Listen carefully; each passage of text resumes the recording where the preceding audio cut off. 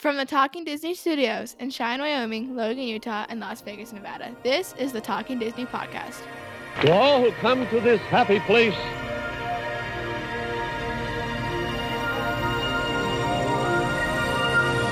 welcome.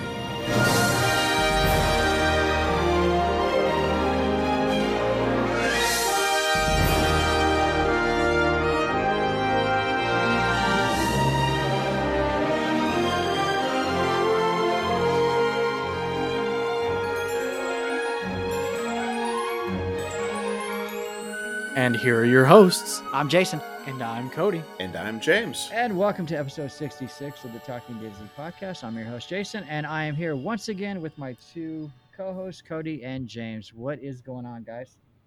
Not much. How you doing? I'm doing well. Cody? Wow.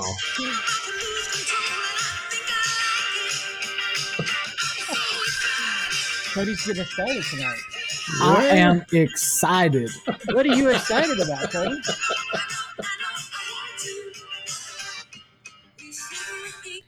Huh?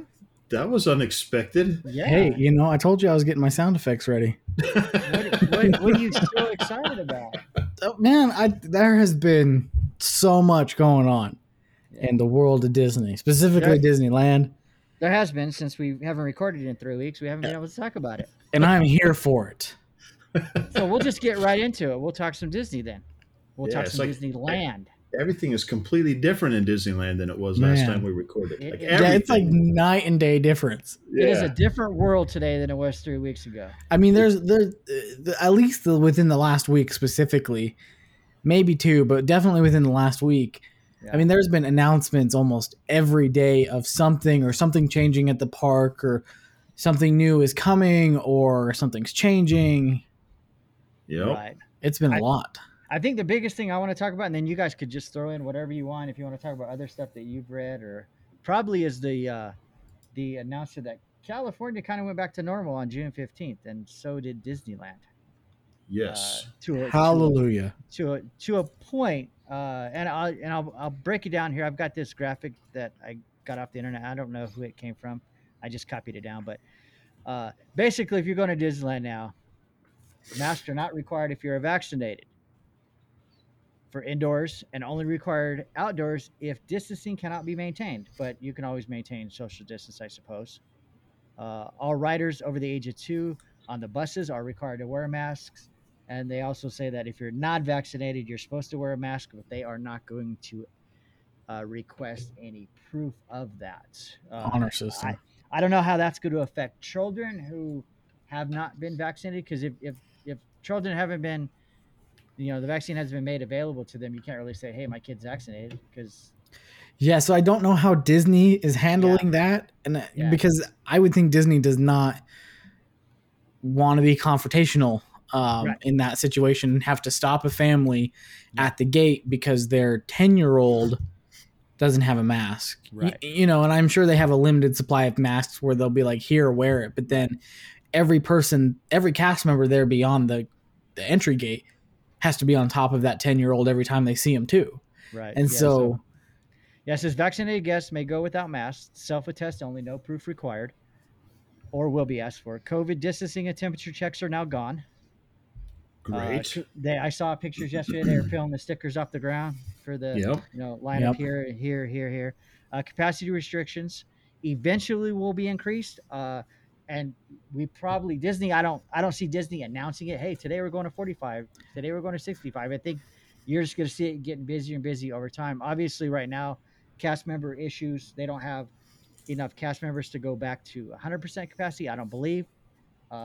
So as they get them back and get them trained up or get new ones in, eventually you're going to see the Disneyland of pre-2020 March on it as far as being busy and stuff. I don't see the reservation system going away. I don't know. Do you think the reservation system works?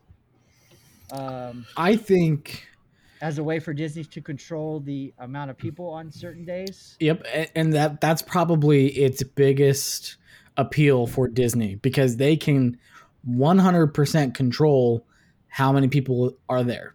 Right. They would never, ever, with a reservation system in place, they'll never have a capacity issue. Right. They will never have to turn people away at the gate saying, sorry, folks, the park is full. You can't go in. You can go over to California Adventure, but you can't come into Disneyland. Because I haven't ever seen people be turned away from DCA, but I've seen it in some of those peak times of the year where they close the gates of Disneyland for several hours or sometimes the rest of the day. So and they say, sorry, you can't come in. You think the reservation system will stick around? Even if they ever do bring back the annual pass system, you think the reservation system will stay? I think it's hard to say if it'll stay indefinitely forever until the end of time. Right. But I think for the next little while, absolutely. And that could even be after they bring or introduce whatever the new pass holder program is going to be. There's been talks of a membership or a loyalty program, whatever they're going to want to coin. So instead of going on and buying your tickets and then making your reservation, you go on, enter your pass number, whatever number's associated with it, then it takes you to a reservation page and you pick whichever days you want to go. So I think the days of just, hey, it's 12 o'clock, let's head out to Disneyland because we're annual pass holders. You think that those are gone? Those are done? Generally, I would say yes, but I think that there's still going to be situations out there where, depending on the time of the year and how busy the park is in general, some of those local people could still very easily snag a same day or a next day reservation. Right. If it's a Friday and then you're like, I kind of feel like going to Disneyland tomorrow, and they go on Disneyland.com at 8 o'clock at night, and there's probably a good chance that Saturday would still be open unless it's Christmas, New Year's, 4th of July, Thanksgiving, Yeah. So before we get too far into it, let me finish reading some of the stuff that's on my thing. So still not available. Single rider still not available. Fast Pass is still not available. Max Pass. The Mickey and Friends trams are still not running, and it says the monorail is still not running. So I heard something interesting in regards to the trams. Okay. And this is coming from, by the time I'm relaying it, it's at least third hand, but apparently the initial source is cast members at Disneyland. And apparently the trams are non-operational right now. That they, especially after sitting for the last year, they are 3 years past their life expectancy. Apparently those trams are 23 years old. The life expectancy of the tram apparently is only 20 years. And so they either have to go through a major renovation, the entire fleet, or they have to replace the entire fleet. And so I think that's the predicament that they're in right now. So even though the Toy Story parking lot is set to open on June 17th or 18th, sometime this week. The Toy Story, June 18th. Yeah, 18th. So what is that, Friday? That'll be Friday. We're recording on Wednesday night, June 16th. So Friday, June 18th. Yeah, so that's set to open then. Right. Because right now they're queuing everybody up on the harbor side in the bus loading and unloading area before they let them go through security and into the Esplanade. Come Friday, that's going to have to change because those buses are going to need to roll through there. So Friday, pre-park opening will start to look a lot more pre-COVID as well, where people are going to start congregating in the Esplanade because they're going to have to let them through security and into the Esplanade because those buses have to be rolling in and out. But I think it's going to be a while before we see the trams come back because of the predicament that they're in with the trams right now. Right. Yeah. Some of the other things says remaining are hand sanitizing stations. So those are going to be remaining. Hand washing stations are going to be removed. I was kind of confused on that. I thought they were saying the same thing, but somebody on Facebook said hand washing stations were a little different. You could actually wash your hands, soap. They had soap, water, towels, or whatever. Those are going away, but the hand sanitizing stations are staying. Distancing and marker signs, like I said, I saw a couple pictures of cast members taking those off the ground. The plexiglass dividers on the attraction vehicles and the queues are being removed. Penetrating boards are coming back. Ride vehicles are going to be at full capacity now. Attraction queues are going to be returned to normal. And then the last thing Cody mentioned on June 18th, that the Toy Story buses we're going to start to run again. So no single rider yet, but I can see that coming back soon. I can see why they don't have it yet. Yeah, maybe because you don't want strangers sitting together, I guess, but you're so close anyways. I think that'll come back within the next month or so. I would also argue that because there are no annual pass holders right now, that there's probably a much smaller percentage of people going by themselves right now. True. Yeah. There is probably very few single party people at Disneyland right now because you have to buy a ticket every time you want to go. Even some of these YouTubers that are used to having an annual pass and going whenever they want, every week, 2-3 times a week, right? They can still do that, but they have to buy a single day ticket or multi-day ticket every time they want to go. Yeah. And make a reservation like everybody else. Yeah, so that's just some of the things that I took off the internet. Obviously, if you want official information, you go to the official Disney website, but yeah, it's looking good. It's looking great. And just to kind of provide some insight on still having to wear a mask on the bus, so like the Toy Story parking lot shuttle bus, I don't know 100%, but I thinking that the reason you have to wear it on the bus is because I think it's still recommended by the CDC that masks are worn on public transit, and the bus is considered public transit. Possibly, so I think that Disney's not going to openly disregard the CDC recommendation and say you don't have to wear it on the bus. So. Yeah. Yep. All right. So that's good news for you guys who both of you have trips planned within the next month, I believe. James, I'm right? A month. Yeah. A month out? A month from yesterday would be my first day in the park. And James is like a week out? I will be driving out there in 8 days. 8 days, yeah. So I can't wait. Yeah. I told Marcia about the 15th and what was going on, and she said, we need to start planning a trip. So let's do it. I'm waiting. Me personally, I'm waiting for when the military tickets come back and how that process is going to work. Yeah. Because I buy mine from the base. Before, you didn't have to make a reservation. You could just go. So I don't know how that's going to work with getting onto the reservation system, and if there's an option to choose that you're using the military ticket, because obviously I'm not going online and buying my ticket. I already have my ticket from them, and I'm still waiting for a call back from them to see if they're even selling them yet here at the base. So right, because that's how we normally do it. But I wonder if it would be something like where you can buy like the voucher or whatever from the base. Of course, it would have to be integrated with Disneyland's website, but then you can take that voucher code or whatever and input it into that's the site, and it would register that you have a ticket, and then it would allow you yourself to make the reservation. That's what I'm waiting to see. Somebody that I talked to said that if you, I don't know where he heard it from, so this is second, third hand. If you go to the military base and you buy your ticket, you do the whole thing there. When you, instead of just buying the ticket, you then make the reservations also with them. Interesting. So I'm just waiting to hear officially. Which would be fine, right? Because do you ever just buy them just to have them, or do you buy them and know when you're going? We buy them with a date in mind that we're going. Okay. Obviously, if we bought them with a date in mind and we weren't able to get those days, we would have to change the dates. But we never just buy them to hold on to them. So we don't purchase them until we're ready to go. So, right.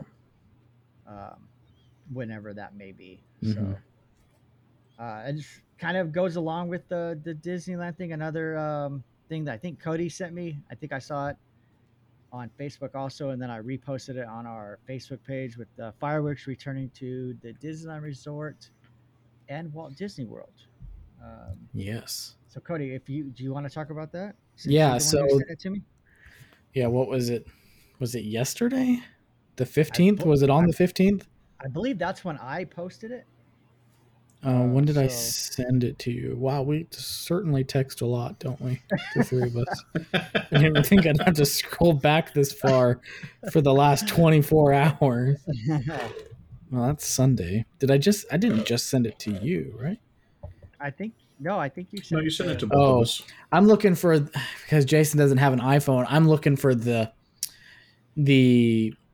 picture from the link that you'd be able to see when you send links Well, to people with it should have been iPhones. yesterday because I posted It was on yesterday. our Facebook page yesterday at 4:07. Yeah. So yesterday, June 15th, D23 released an article saying that fireworks are returning to both Disneyland and Magic Kingdom Park. They didn't, however, say anything about the other theme parks in Disney World. There has been people seeing testing going on in Epcot and things like that, but I don't think the article specifically mentioned anything other than Magic Kingdom specifically at this time. Well, here on this, let me interrupt you real quick. Disney Parks blog. I don't know if it's the same article. It says that Walt Disney World Resort in Florida, July 1st marks the start of the nightly fireworks performances at Magic Kingdom and Epcot. Oh, I'm looking at it right here. It does say Epcot. It'll be Happily Ever After, I think, at Magic Kingdom, and then a show called Epcot Forever at Epcot. Which I think is the new one that they've been waiting to debut. I can't remember what their new Epcot show was supposed to be, but it might be Epcot fireworks, music, and lighting effects over the World Showcase Lagoon, highlighting the themes of innovation, exploration, imagination, and celebration. So maybe speaking that's of the old one, celebration, but yeah, real quick, happy 5th birthday to Shanghai Disney. It opened 5 years ago today. happy birthday. Happy birthday. And then it looks like July 4th they start at Disneyland Park with Mickey's Mix Magic presented nightly throughout the summer. So 4th of July, that's always a fun day to go to Disneyland. So it sounds like, at least according to the article, is that Disneyland isn't doing a special 4th of July fireworks show. Like in the past, they've done a special fireworks show just on the 4th of July. It doesn't sound like they're doing that according to this article, that it's just going to start on the 4th of July and it's just going to be Mickey's Mix Magic nightly, according to weather. Throughout the summer. Yeah. Which is, I mean, I actually quite liked Mickey's Mix Magic. James, did you ever see Mickey's Mix Magic? I think so, but I'm not sure. I don't remember much about it. Yeah. It is less fireworky than some of the other shows.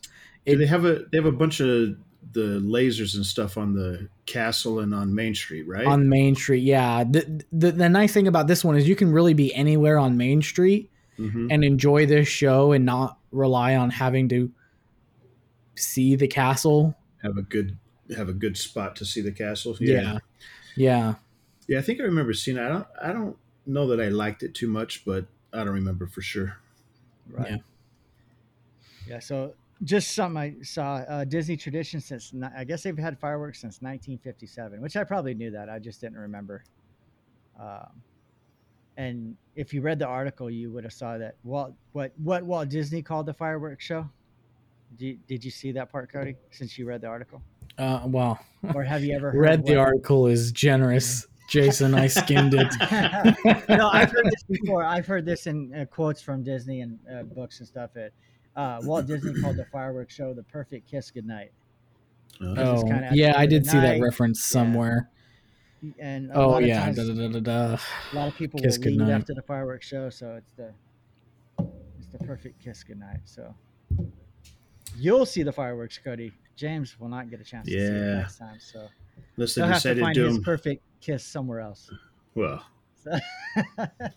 we'll get that taken care of for sure, but maybe I have a feeling James might surprise me and show up when I'm there. I have not ruled that out. Hey, Cody, what's up? James has been to California more than any of us throughout this last year. And I have a hard time believing that James is not going to at least make an appearance while I'm going to be there for 4 days. You're gonna get a text from James who's gonna say, "Hey, can you head to the Emporium? There was something there I wanted to buy, but I didn't get a chance. Can you pick it up for me?" And when you walk in, he's gonna be right there. Yep. Perfect kiss goodnight. That might happen. The perfect kiss goodnight. It'll be a magical moment. Dreams do come true. So, remember, Dreams Come True. That's my favorite show right there. That's a topic for another day. So fireworks are coming back. So I'm sure a lot of people are happy about that because leading up to when, just in the last couple weeks, and when Disneyland first opened back up, and I saw numerous questions. When are they going to bring back fireworks? And you'd have all the Disney experts on Facebook who don't know. trying to rattle off, oh, it's coming back. This I heard a cast member talking. Well, Disney officially put it out July 1st for one park, July 4th for Disneyland. So now they know. But we could have a whole show on stuff people say on Facebook. Yeah. Yeah. That's what half of our group text is about. Yeah, in the last couple of days, Cody has said something. Look what this guy said. Yeah. So I'll go try to find it sometimes. And honestly, by the time I try to find it, it's been deleted or the comments have been turned off because it's just so ridiculous. And yeah, it's just so interesting because you know that these people spend a ton of time on Facebook to where that they feel like that's a reliable place to ask a question, right? And that people will answer it. So they're familiar with these Disney groups. They spend lots of time in these Disney groups. They are a member or they've joined into every Disney group that they can find on Facebook. Yeah. And so you're going to tell me that every time that there's a legitimate announcement that gets blasted over all of these groups that these people haven't seen any of them, and then they're going to ask a question that was acknowledged weeks ago. Yeah. There was one that I saw, and I don't remember the exact topic, and I've seen it numerous times, something similar, but they'll ask a question and then like nobody replies. Then like an hour later, they'll say, what?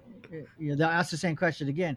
In that hour that you waited, you could have probably went to the official Disney website and found your answer to whatever you were looking for. Oh, and the thing is, it's not like most of them are so simple. I mean, if you had spent 2 seconds to think about it, you could have realized, gone to the website, called Disney. You can live chat a Disney cast member through the app. Which a lot of people were saying they were having issues with that. When they first started selling the tickets and they were having questions, they were saying that nobody was responding in the live chat and they would spend 6 hours on hold waiting to talk to an actual person, which, I mean, I don't disbelieve what they're saying, but I don't know. Yeah. I think it's better now, but I think when there's something like that going on, I believe that it would take a while to actually get to somebody. Right. Because I don't imagine that they've got a very large team handling that. No. So before we get to James's talk about his recent trip to a certain Disney park in Florida, and then we can maybe talk some more about Disney. I did want to mention the new Disney Plus series that I'm excited about, because it kind of deals with it will deal with a little bit of history and stuff because it's going to be behind the scenes stuff. But it's a show called Behind the Attraction, premieres July 16th on Disney Plus, and basically they're going to take you behind the attraction, show you the ins and outs of it. I'm hoping some history on the attraction. Looking at the quick show list, I think there was I think the Haunted Mansion was on there. I think that might be the first one. But July 16th, they're going to release them all. So if you got nothing to do for the day or two around that time, which was what I'll be doing. Sorry, I'll be at Disneyland. It's just watching them all. Well, I'll be watching Behind the Attraction while you're on the attraction. So. Yeah, you'll be texting me, hey, look out for this. Yeah. Hey, when you go in the Haunted Mansion, I want you to, when you get to this spot, look to the left. So, but it sounds like an exciting series. I know they've been talking about it for a while. So I just wanted to bring that up. And then Cody and I saw the movie Cruella, which is on Disney Plus if you want to pay for premiere access, or you can go to the theater and watch it like I did. Did you pay for it, Cody? Yes, how did you see it? We paid for it on Disney Plus. Okay, all right. Which I've seen different schools of thought on that. Someone's like, I'm not paying. One woman said, she actually said, I cancel my Disney Plus because I'm not going to pay $29.99 for premiere access. Like, you don't have to pay for it if you don't want to. Just wait 4 months when it would have came out on DVD or Blu-ray anyways, and then watch it then. Well, and by that point, it would just get put on Disney Plus for the price of Disney Plus. Yeah. So, yeah, I didn't watch it on Disney Plus. I spent more than $29.99 and went to the theater and watched it, which was the first time I had been back to a theater in over a year. Which was kind of fun. So, yeah. Not my choice. It's just there was nothing coming out that I wanted to see. So, yeah, it has been lacking. Yeah, because our theater did open quite a while ago. They had restrictions and stuff, but now all restrictions are lifted here, and it was just fun to go sit in the theater and drink a Dr. Pepper, eat some theater popcorn and some nachos, and but yeah, nice. I would have no problem with if we're a family of six, we're going to pay more than $29.99 to go to the theater to see the movie. So I would have no problem sitting in my living room with homemade popcorn and a Dr. Pepper and kids on beanbags and us watching a movie on the TV. So especially if I had a setup like Rob. Yeah, no Right, kidding. James? Yeah, I would never go to the theater. Yeah, Yeah, me I just either. pay for it there, or watch it there. Yep. So yeah, that came out. I saw it. Cody saw it. I was like, I think I'll let Cody speak for himself, but I was pleasantly surprised. I thought it was a really good movie. They paid a little tribute to the animated version, 101 Dalmatians, at the end. So if you go see it, don't leave. Wait for the credits to roll. So I thought it was good. Is it an original story? Did Disney back in the 60s or 50s when they were making this, did they make this story, or was No, it? It was a book. It was a book. So book by Dodie Smith, the 101 Dalmatians, and she wrote it in 1956. Walt read it in 1957, grabbed his attention, and he immediately secured the rights to it, so he can make it into an animated feature. So, which is, we'll be talking about that a little later because our topic, one of our main topic tonight, is 101 Dalmatians. So. What a coincidence! What a coincidence! So, Cruella tied into that, which I guess we should have talked about it later. But Cody, did you enjoy it? I mean, what was your thoughts, real quick? Yeah, I'm sure we'll talk about it more in depth in a future show. But yeah, I mean, I went into it with not very high expectations because the last few live action adaptations, retellings, whatever you want to call them, I haven't been overly impressed with. I mean, we've talked about it on here before. But I felt. You liked Maleficent, right? I did like Maleficent, which is an origin story basically, and this one is an origin story. Yeah, it's not really a retelling of the cartoon version. It's a how did we get to that cartoon version? Yeah, that's fair. Yeah. So yeah, it's an origin story with a little bit of a retelling because this is. The Cruella that's portrayed in the movie Cruella is not supposed to be the same personification as the Cruella in the animated 1961 film. This isn't that Cruella's. This isn't the animated Cruella's origin.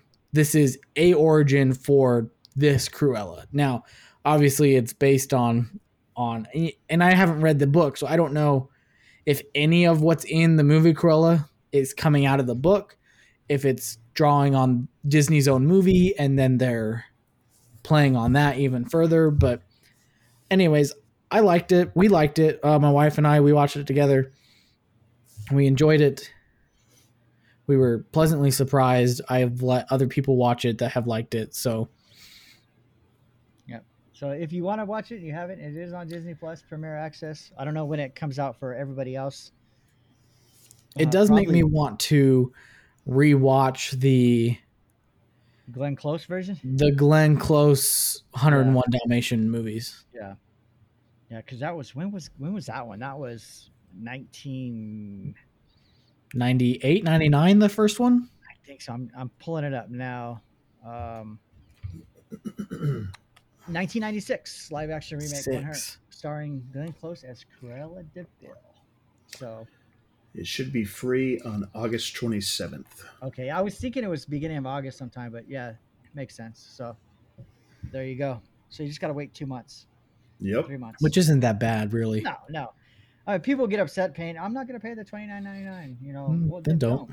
Just wait because it'll be free eventually. You just Premier Access is just like a way to go see it in the theater without going to the theater. I mean, right. And if you have a large family, cheaper than going to the theater. Right. I think our tickets here, which isn't expensive as where James lives, probably not expensive where you live. I think we paid for a matinee. We paid like $9 a ticket. For a regular one, it's like 12 or 13. So you times that by 6, you're looking at 70 something, $80. Yeah. Our ticket prices are pretty much the same. Okay. All right. And that's just to get in. Then you bought, then you spend $50 on snacks. So James's tickets are twice as expensive, but it's his movie theaters there are superior. I tell you what, this place needs a movie theater like Regal Cinemas, or not Regal, but Galaxy. Galaxy? Yeah. And actually, ours here are much improved over when I first moved. We've only got one left. The one in the mall closed. The AMC theater in the mall closed for COVID, and they're not reopening. But this one it's all renovated. I mean, stadium seating, new sound systems. I mean, it's surprisingly, Cheyenne's got a leg up on Logan there. Yeah, it's a really nice theater. So, and they do something that I don't know if they've been doing at your theaters. We're kind of getting off topic, but like for a week or two, they showed the original Grease movie, so you can go watch Grease on the big screen. And then I think this week and next week they're doing Jurassic Park, so they bring in old movies. Yeah, they've been doing a lot of classic films since they reopened, just to get some people in. I mean, they had Star Wars, the original trilogy. They've had the Jurassic Park films. They did it because there wasn't movies coming out, and so but I hope they continue doing it even with new movies coming out. Still dedicate one of the screens to like a classic movie, or one Saturday have a marathon, like a Back to the Future marathon. I'd go sit in there for that Back to the Future on the big screen again. So that reminds me, back in December, I think it was December, our theater here was playing The Nightmare Before Christmas. And Lucy and I went with Tyler and Haley, and we went and saw Nightmare Before Christmas on the big screen. And so that was fun, because I've only ever seen Nightmare Before Christmas at home on the TV, so seeing it on the big screen was cool. Yeah. All right, well, James is over here. Looks like he's so excited to talk about his trip, make us jealous. James, you got 2 minutes. 2 minutes? Break it down for us. No, tell us about your trip to... I flew to Florida. I went to Disney World. I flew back. The end. Tell us about in a nutshell was what happened. Yeah. Tell us what you saw, some of the cool things. Yeah, so Florida was cool. It was a little bit more... like in the hotels and stuff, we stayed at the Dolphin, which I think it's a Disney property, but it's not a Disney property. Yeah, it's more a Disney property now because I think Disney bought them or something. So I don't know what the deal is there. They're still independently owned. Disney doesn't own them. They're on Disney property, and Disney allows them to operate on their property, and they get the same perks as staying at an actual Disney resort. They come up. The Dolphin and Swan come up in searches when you search Disney hotels on the Walt Disney World My Disney Experience site. So you get all the same perks, but it is not owned by Disney. Gotcha. Yeah, because that's where I stayed a couple of years ago, or I don't know, close to 3 or 4 years ago now. That's where I stayed when I went. Right. A few years back, and my aunt has a connection with somebody that works there through the convention industry. And so she was able to get a good rate. But yeah, at least at that time, it wasn't owned by Disney. Right. So we stayed there. It was one of the cheaper options, probably because of the fact that it's not one of the main Disney hotels. I was a little surprised, though, because I thought Florida was like wide open and has been for a while. But even in the hotels, they were having us wear masks. So that was I was a little like, it's kind of weird, but whatever. And so the main reason for this trip is my coworker, my partner, Jin, he and I were going there for a course. So we had to attend a course on Friday, and we thought, you know what, let's go a couple days early. We'll take our wives with us. We'll stay on a property on Disney. That's funny. He always goes to courses in Florida and Anaheim. Yeah. I wonder why. well, that's just where they're at. He did go to one in Phoenix. Yeah, I did. Yeah. I think Chicago one time, but yeah, Chicago a few times. The majority of them are on the two coasts for some reason. But go ahead. So we flew in Wednesday night. Got there not at a bad time. I'd say about 7:30, 8 o'clock. And so we went to Magic Kingdom on Thursday, and then we went to our course on Friday, and then just hung out at the pool afterwards. And then Saturday we went back to Magic Kingdom, and then Sunday we went to Hollywood Studios. The two of them, Jin and his wife, they kind of preferred, because we were talking about going to a third park, they kind of preferred Epcot over Animal Kingdom, and Teresa and I kind of preferred Animal Kingdom over Epcot. So to make it so that we didn't choose one over the other, we just went 2 days at Magic Kingdom and one at Hollywood Studios, because those are two that we all wanted to go to. So it was cool. not a lot of social distancing going on there. Yeah. I mean, I think, Cody, I think you sent a picture showing that they were starting to take up the social distancing stickers. Like Jason, you're saying they're doing it at Disneyland now. They were doing that last week while we were there. Yeah, they kind of did that like during the middle of your trip. Yeah, like right in the middle of it. Yeah. So it was, some of the rides still had them, but some of them you could tell that they had just been taken up. So one day 6 feet, next day, chest to back. Next day, yeah. And it was funny because even on the rides that still had them, even before they started taking them down, no one was abiding by those at all, which I'm fine with. I'm not, with this whole thing, I'm kind of, whatever. I'm not like, oh, we have to be 6 feet away and don't touch anything and let's wear gloves and all that stuff.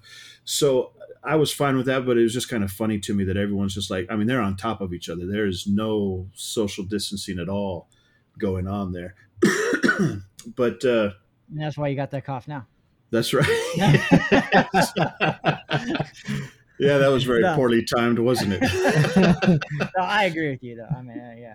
So it was good. I was able to get some decent reservations for some different places.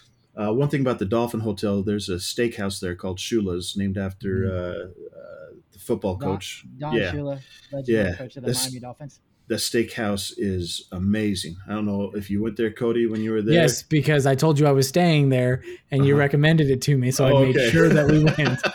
Yes, and it was good, right? Was it okay? It was fantastic. Yeah, I mean, it was awesome. So we went there. How does it rival Steakhouse 55, James? I don't know, Cody. Have you been to Steakhouse 55? I haven't, and that's you need to go. I mean, I love Steakhouse 55. I'll tell you what, the reservation system at Disneyland right now, I'm trying to get places to eat, is finally starting to work in my favor. Not to tangent off of James here, but I'll just kind of insert this in really quickly. I've had a heck of a time trying to get dining reservations for when I'm going in July. It's so tough. But just within the last 3 or 4 days, really, scrap that, the last 2 days, it started to open up. I think a lot of those places in downtown Disney, especially, are only putting their calendars out like 6 or 30 days. Yeah. Now, the reservation window that Disney claims that they have is much larger, but it seems like every restaurant's kind of doing something different, because I've seen certain things pop up that weren't available at all, and now they were all over the place. Because I was seeing like last week, it was like, the week before I go, there's all kinds like Tortilla Joe's, and I was like, man, I wasn't even thinking about Tortilla Joe's, because I keep looking at my dates and there's been nothing. And then all of a sudden yesterday or the day before, I think it was yesterday, that finally Tortilla Joe's started popping up. The Jazz Kitchen started popping up. So I think, which was 30 days before I was going. So I think now that I'm getting a little bit closer, more and more restaurants are starting to pop up. And so I've been able to snag certain things. Right. But yeah, go ahead, James. So Sorry, I distracted you. No, that's fine. That's fine. As far as a comparison between Shula's and Steakhouse 55, I think that I really like Shula's, man. Really? It's really good. I mean, the 55 is good also, but Shula's is. I mean, that steak, like when I was there before, which has been, I don't know, 15 years now, 10 years at least. I don't know. I just remember it being like the best steak I ever had, and then I went back and I was actually a little apprehensive going, thinking, man, it's not going to live up to the expectations of what I had from last time, but it was just as good. It was just as good. It was amazing. When you went way before the last time you were there, were you there with Teresa also that time? Yes, we were there for a show there. So we actually went twice, because we went and stayed at the hotel. The show was at the hotel, and Ray was there and some other people for work. Yeah. So we were there for a weekend, but then we stayed for a week after. And so everybody else flew back, but Teresa and I stayed.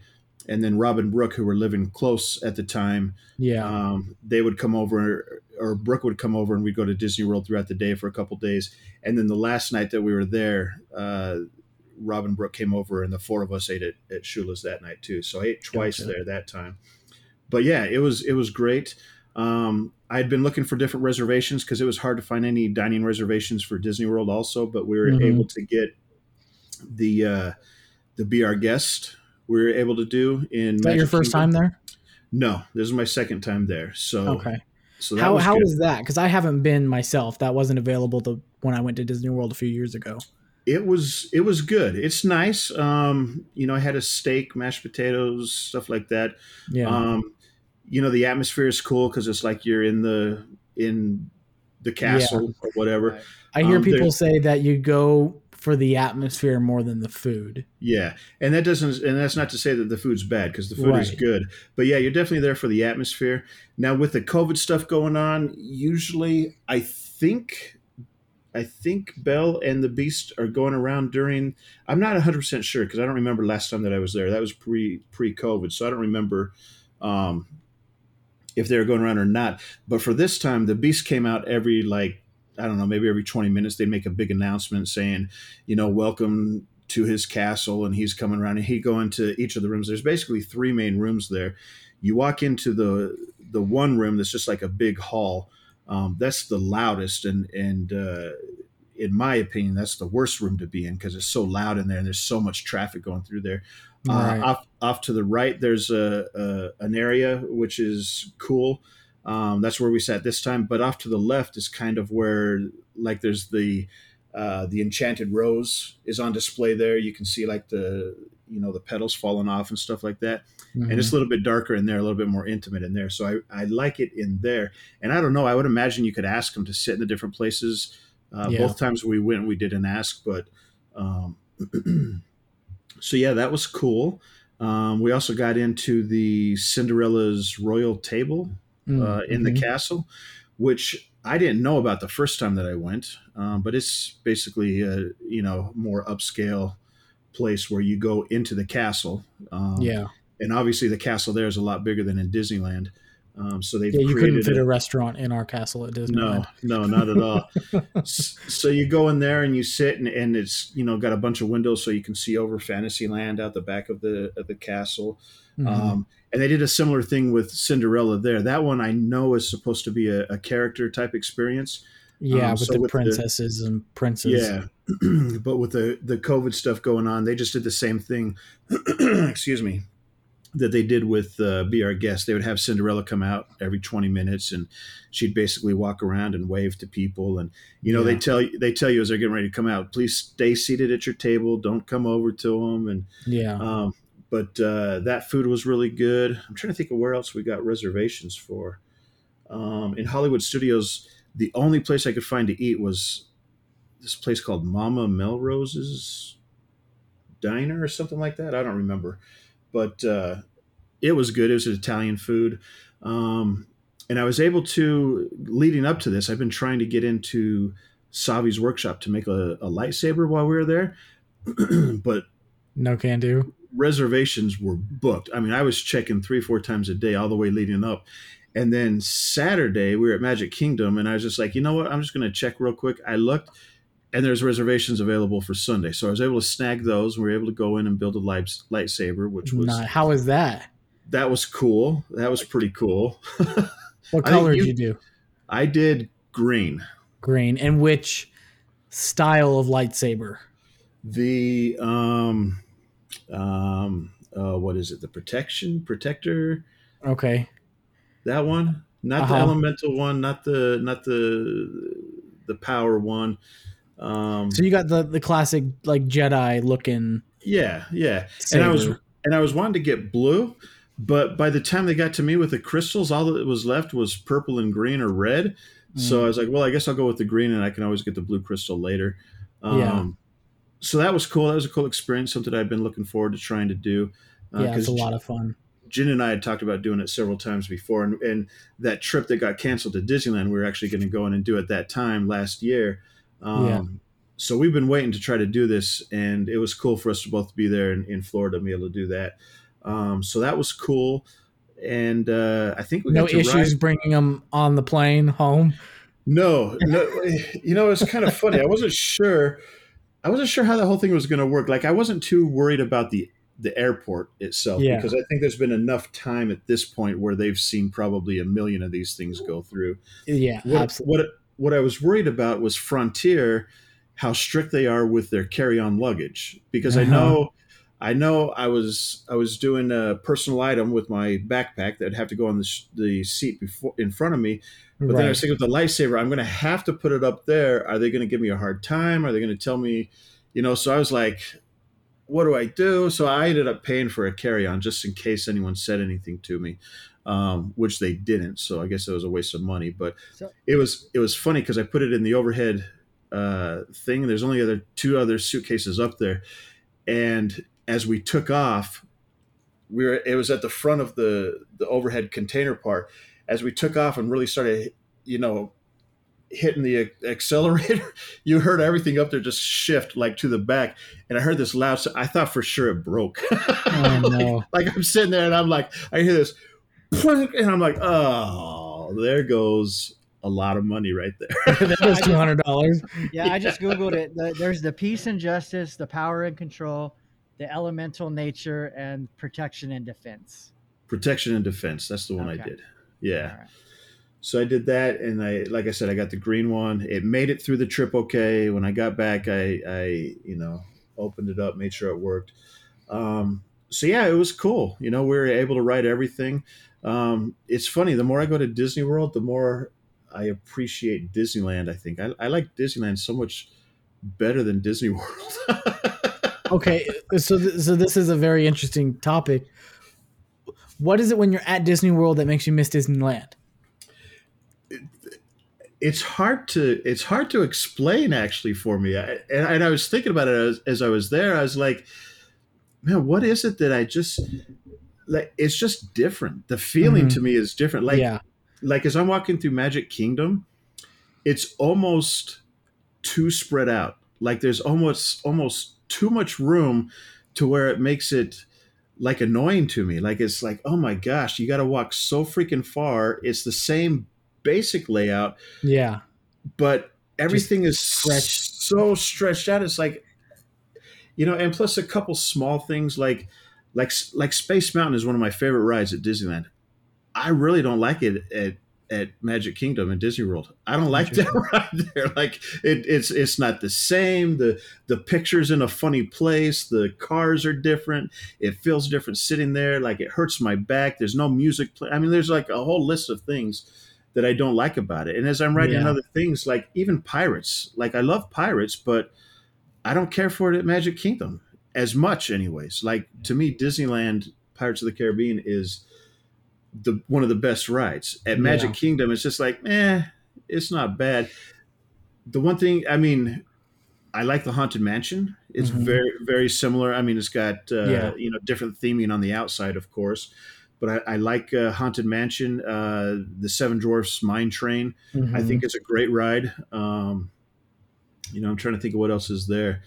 Splash Mountain was cool. I made sure to ride that and record the entire thing since I know it's probably the last time I'll be able to ride on it like that. And I was surprised as heck. I mean, I don't know. I know we joke about this all the time. I don't know if they were on there all the time, but I get on there and there's a sign as you're going into it, and it says, this is a fast-paced log flume. Make sure to put your lap bar down or something like that. And I'm like, what the heck? Like, lap bar? Because last time we went there, I didn't ride Splash Mountain. I was there with my family, a few years ago, and I didn't ride on it just because I've ridden Splash Mountain a million times. And at the time we were there, I think it was cold. I didn't want to get wet, whatever. So I have not ridden Splash Mountain at Disney World. Yeah. So yeah, I get in there and it's like, there's a freaking lap bar in here just for Cody. That's why I make such a big stink about it, is because they have it at Disney World. Yeah. Now, granted, the logs altogether in Disney World are different. Yeah. At Disney World, you sit side by side, and here in Disneyland, you sit single file. Right.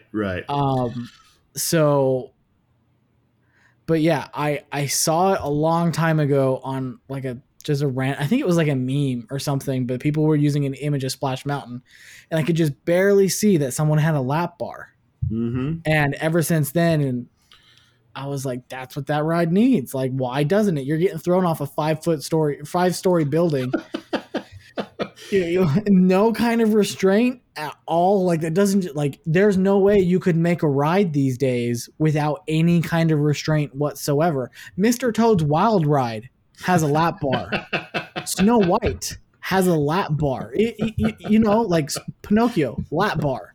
Right. Like the only other rides that don't have lap bars are slow moving water rides.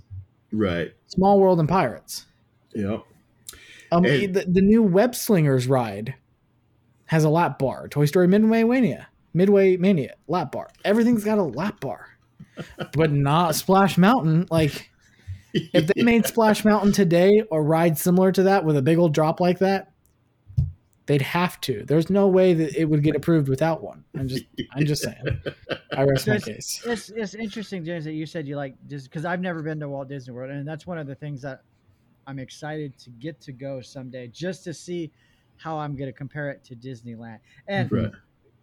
Off of the top of my head, I'm always going to say I'm always going to prefer Disneyland, and I hope I still prefer Disneyland, because that's the park I grew up with. That's where I lived. But I'm excited to see the feeling of Walt Disney World, because when I went to Disneyland Paris, I can tell you there are certain rides at Disneyland Paris I was like, this ride is a heck of a lot better here than it is at Disneyland. Big Thunder Mountain Big Thunder Disneyland Mountain. Paris, I loved it. I love the one. I would almost argue that Big Thunder Mountain is better everywhere else other than Disneyland. Right. Yeah, but I love it at Disneyland because it's a classic to me. But there's certain, Haunted Mansion in Disneyland Paris I thought was great. It's a different, I'm not going to compare the two because they're different stories. But so it's going to be interesting to me when I finally do get to go to Walt Disney World, how I'm going to feel. I'm going to say Disneyland's always going to be. I'm always going to prefer it, and I hope that's the case. But I think Cody's mentioned before. I think he at one point, I think Cody had mentioned in the past that he was leaning more toward Walt Disney World. Well, and because I was just going to bring this up. I mean, Disneyland, absolutely, the nostalgia factor is there for me. It's the park that I grew up with. It's the park that I primarily go to as an adult. I've only ever been to Disney. The only park that Walt Disney walked in. So, and I think that has a big part to do with it too, with why it feels different when you're at Disneyland. I think that definitely plays a factor. But for me with Disney World, and I still feel like I lean towards Disney World, but the reason why is because I've only ever been once. So to me, there's still a lot that I haven't been able to experience there. So it was new and exciting to you. New and exciting. I was a kid in a candy store, and so those are the memories I have. Everything I saw was new. It was different. It was a whole new experience. And one of the main reasons why I'm so excited to go to Disneyland next month is because now there's going to be 5 rides that I've never had the opportunity to go on. I'm going with my wife, who hasn't been since she was 3. So there's going to be a lot of new and exciting things for me personally when I go to Disneyland in a month, which adds a lot more to this Disneyland trip. But yeah, Disney World was just so new, so unlike Disneyland. That was like, oh, this place is magical. Like it had that effect. Yeah. So let me see. What was I saying? Oh, one quick note on Splash Mountain. I was a little apprehensive getting on it. I wanted to sit up front because I wanted to record it. I wanted to record the entire thing because I knew that I probably won't get back before they retheme it. And so I wanted to sit up front. My wife had no desire to sit up front with me. Jin's wife had no desire to be up front. So they sat in the second row and put Jin and I in the front row. And then, so we're in the front 2 rows. Then they spaced it because they were putting between parties, they would keep an empty row. And so then there was 2 people behind that, I think, 2 smaller people. So Jin and I are not the smallest people. We're in the very front of this boat. And the whole ride, I'm just imagining going down that hill and just kind of like, No, I tell you, I don't know if it's a good idea. I'm getting deja vu. You just telling the story. But you would have a lap bar. Which would almost be worse. Yeah. He's going down with hold us under. Which would hold us underwater. James, do you remember when we went? It was probably the last time because Tyler was there. So I think it was that year that we went down for lab days before Tyler and I moved up to Logan. Right. You were in front. Then it was Jin. Then it was me. And then Tyler was in the 4th seat. Right. Oh, man. There wasn't a dry inch on us when we got off that log. They had to let the log go through without anyone on it after we got off because there was so much water in the log that they had to let it drain. There was too much water in it. I remember the cast member looking down after we got out. They're like, no, just send it again. Walking off.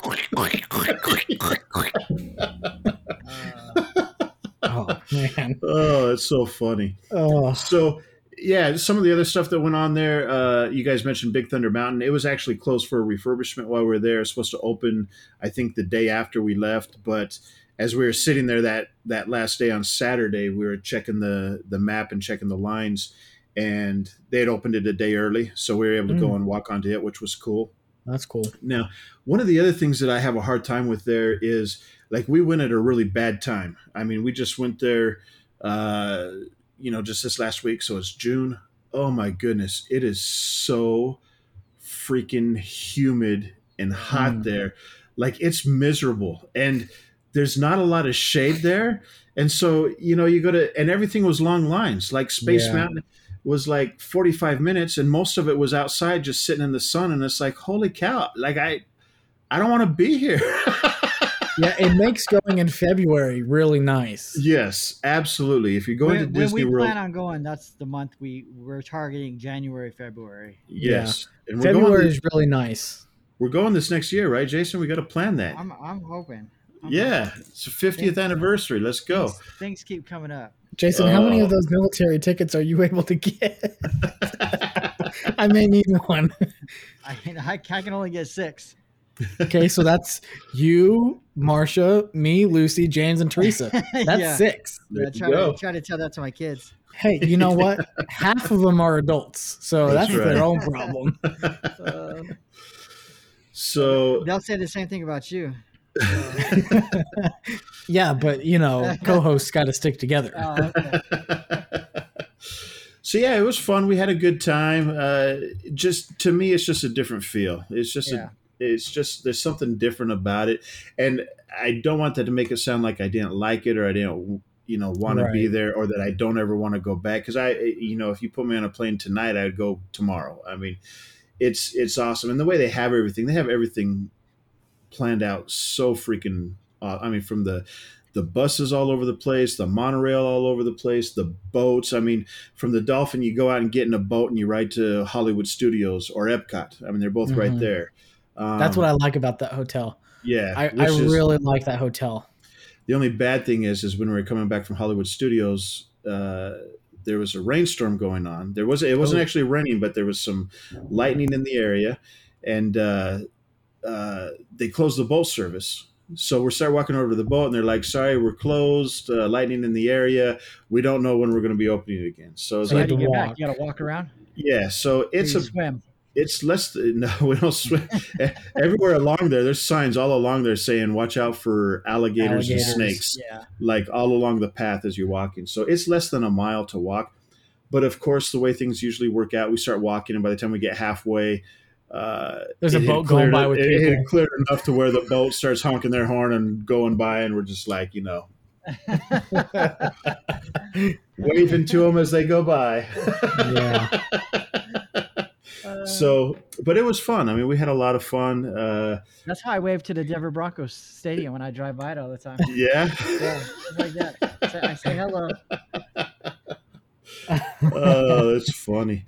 And, I'm trying to think of what all was. I mean, we rode pretty much everything. I can't think of anything that we didn't ride. Right. Capacity seemed kind of tame, or it seemed pretty tame. I mean, some of the bigger rides like Splash Mountain or Space Mountain, they would get up to. I think the biggest I saw those rides were about 85 minutes. So that got up there pretty good. Most of the time, rides were anywhere from 30 to 50 minutes, somewhere in that range. But it was really hot and humid. So that made it tough, because it was like you go out there and you just sweat, and there's just not a lot of shade, so you're sitting out in the sun. So, but it was cool. I had fun. I was able to get a pineapple Dole Whip. So that was good. Yeah. So we had a good time. It was a lot of fun. Any churros? You know what? I did not get a churro. I know they have churros there. They don't seem like they're as plentiful or as available as they are at Disneyland. Because I remember we started looking for them, and it was like, I don't know where any churro stands are. But we were able to find a couple, but I never did get a churro. Did do a couple of the shows, like the Country Bear Jamboree. Those were nice because it's so freaking hot and humid outside, so you can go in there in the AC and take a nice nap for 15 minutes. The Carousel of Progress, I don't think I've ever been on that, but I loved it because it's like a 20-minute show and you can sleep solid through that thing. It's fantastic. So here's the big question then. There's also another 15, 20-minute long ride in an air-conditioned building with a song that'll put you straight to sleep. I did not ride It's a Small World. You missed out on quality AC. Yeah. The problem with that one is so much of the line was outside. And so you're looking at a good 30-minute wait outside before you get into that. And it's like, I can't justify it. Not when I can walk right over to Country Bear Jamboree and just go in there and sleep for a few minutes, you know? But yeah, so it was cool. You know, we rode Peter Pan, we rode, you know, all kinds of different things. And it was a lot of fun. So cool. Yeah, awesome. I can't wait. Yep. Let's plan it. All right. Well, we'll plan it after this recording. Look for my text. All right. So are we ready to move on to our main topic, or? Sure. All right. So if you've been listening to us for the last couple months, you know we're going through the Disney animated catalog and watching all of the feature films and then talking about them on the show. And we are up to number 17 now, which is 101 Dalmatians.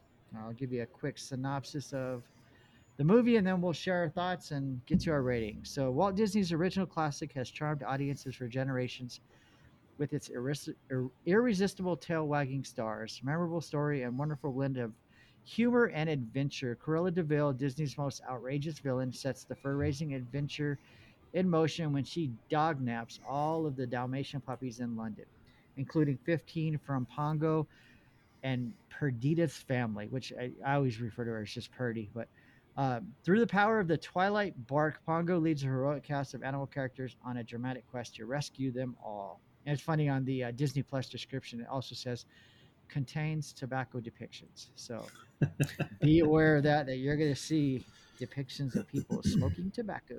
Yep. It was originally released on January 25th, 1961, and was a box office success, which kind of pulled the studio out of a financial slump caused by Sleeping Beauty, which cost a lot of money to produce 2 years prior.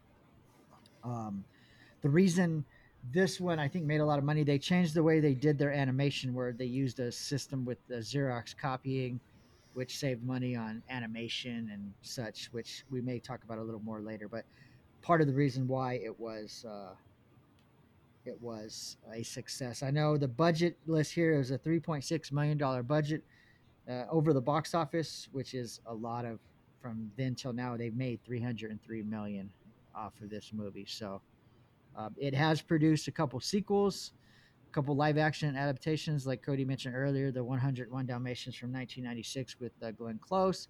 There was a live action 102 Dalmatians in 2000. There's been animated television series, direct-to-video animated sequels, and then a origin story that was just released recently called Cruella. It's got a long cast member list. I'll read off a few of the main ones. Rod Taylor played Pongo, Kate Bauer, Perdita. Betty Lou Gerson was Cruella de Vil, the voice of Cruella de Vil. Ben Wright played Roger Radcliffe. Bill Lee was Roger's singing voice. Lisa Davis was Anita Radcliffe. Frederick Warlock was Horace. J. Pat O'Malley was Jasper. Thurl Ravenscroft made an appearance as Captain, who was a gray horse who aided Pongo, Purdy, and the Colonel. And then as I'm going down the list, there's a lot of names, but Barbara Luddy, I think we've mentioned before. Paul Frees has no spoken dialogue, but he did contain his laughter. So we did mention earlier, it was originally a book written by Dodie Smith called The 101 Dalmatians in 1956. Like I said, Walt Disney read it and immediately secured the rights. We talked about using the Xerox photography to aid in the animation. There was some quotes I saw that said that Walt really wasn't happy with the way the lines in the animation looked at the end of it. And I'll read his quote here. It says this was from Ken Anderson, who was relaying the quote. He says, "We're never going to use one of those blank beep things," referring to the Xerox machine, referring to the Dalmatians and its technique. And he stated, "Ken's never going to be an art director again." Well, such language. Yeah, I know. I'm going to use one of those blank bleep things again. Well, it says here, Ken Anderson took this to heart, but eventually Walt forgave him. As Anderson recalled in an interview, he said he looked very sick. I said, "Gee, it's great to see you, Walt." And Walt said, "You know that thing you did on Dalmatians?" And then he didn't say anything else, but just gave me this look. And I knew that I was forgiven. And in his opinion, maybe what I did on Dalmatians wasn't so bad. And then in his interview, he also said that was the last time that he ever saw Walt, because a few weeks later, he had passed away. So, the animation technique saved the company a lot of money. There was rumors and talk of them possibly going bankrupt, and they couldn't afford it. But this new technique allowed them, and obviously they perfected certain things. So, a Xerox machine was probably useful in this one with drawing all those Dalmatian spots. I was going to say, years later in the office, Walt was probably walking through, saw a Xerox machine, and said, "What in the heck is that blank bleep thing doing in here? Get that blank bleep thing out of here." Possibly. Let's see. I mentioned it was released January 25th, 1961. It was re-released numerous times theatrically, 1969, 79, 85, 91. The 91 reissue was the 20th highest grossing film of the year for that year. Home video, it's been on various collections, most recently the Walt Disney Signature Collection, which I'm looking at right now over on my bookshelf. It did make money during its initial run. I think it made $6.2 million, it says, so doubled what it cost to make it in its first run.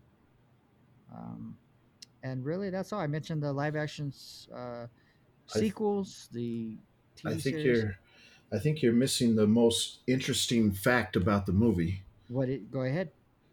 Someone took the time to count all the spots on the dogs frame by frame and reached a total of 6,469,952 spots in the movie. That's a lot of spots. Thank goodness for that blank bleeping thing. Yeah. That's a lot of bleeping spots. That blank bleep machine saved us a lot of time.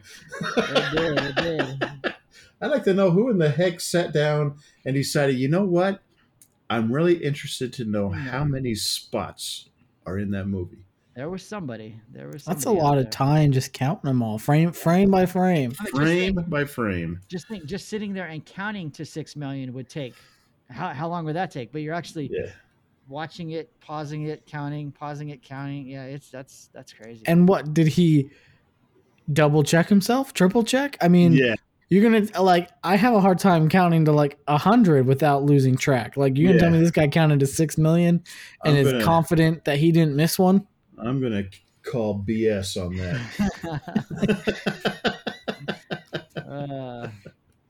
So that's pretty much 101 Dalmatians quickly through. So what do you guys think? What did you guys think of the movie?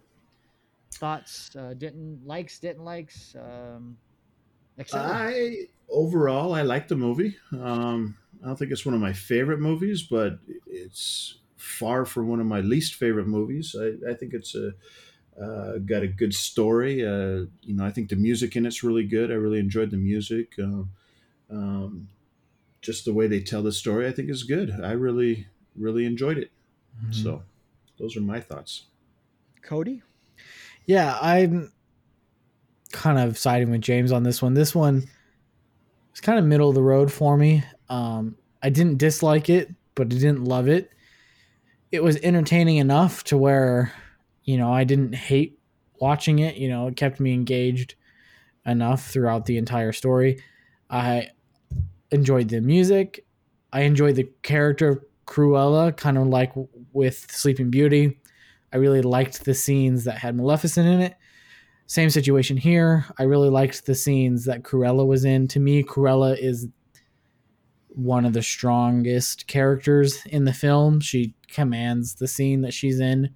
which, she's the villain. She draws that kind of attention. So it kind of goes with her nature of the character that she is. But, I don't know. I guess I'm a villain guy. Been watching Loki. Yeah, I was go bad guys. You're a villain guy. And speaking of villain, Cruella de Vil, she ranked 39th on AFI's list of 100 heroes or 100 years of 100 heroes and villains. So I don't know who made the top of the list, but Atticus Finch from To Kill a Mockingbird. Not the heroes list. Now the villains list. Let me see. Hannibal Lecter, Silence of the Lambs.